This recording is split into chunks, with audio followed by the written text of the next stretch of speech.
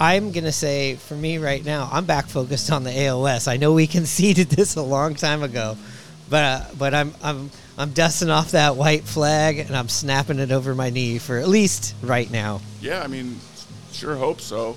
I just come back to the Mariners, who the Mariners have been this year, and they've barely been over 500, 3 games at the most, or 4? Sure.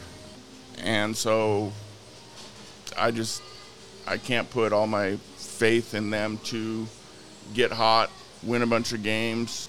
Could they do it? Absolutely, but I got to see it first.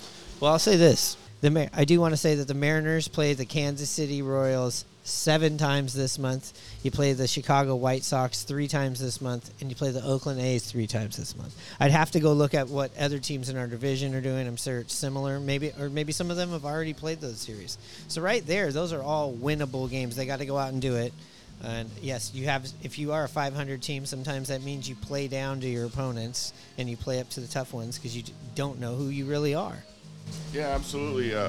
Listening to you name off those teams, I did see something. I feel like we do have a relatively good strength of schedule coming up these last couple months throughout the Major League Baseball, so that will definitely help. Anything can happen.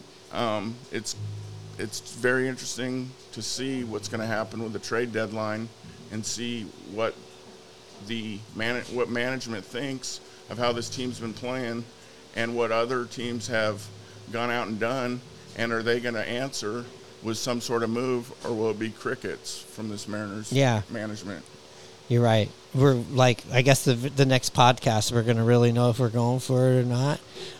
If there's a big trade or some big acquisitions, maybe we'll have a episode coming out Wednesday. We'll definitely have one right after the Boston series wrap, so it's going to be very interesting. Yeah, I mean, it's not going to be the move that we're going for. Hopefully it is, like with a Soto move. Don't see that happening, but, you hope it's that type of move that it will, add to the team and supplement what you already have. Right. Yeah, you got to have hitting. The two games that we lost in this series, it's just because the bats went cold after scoring early, and the team that you're playing woke up and crept back and chipped away, and you couldn't have an answer. And that's the thing that the Mariners, they can correct that, they're going places.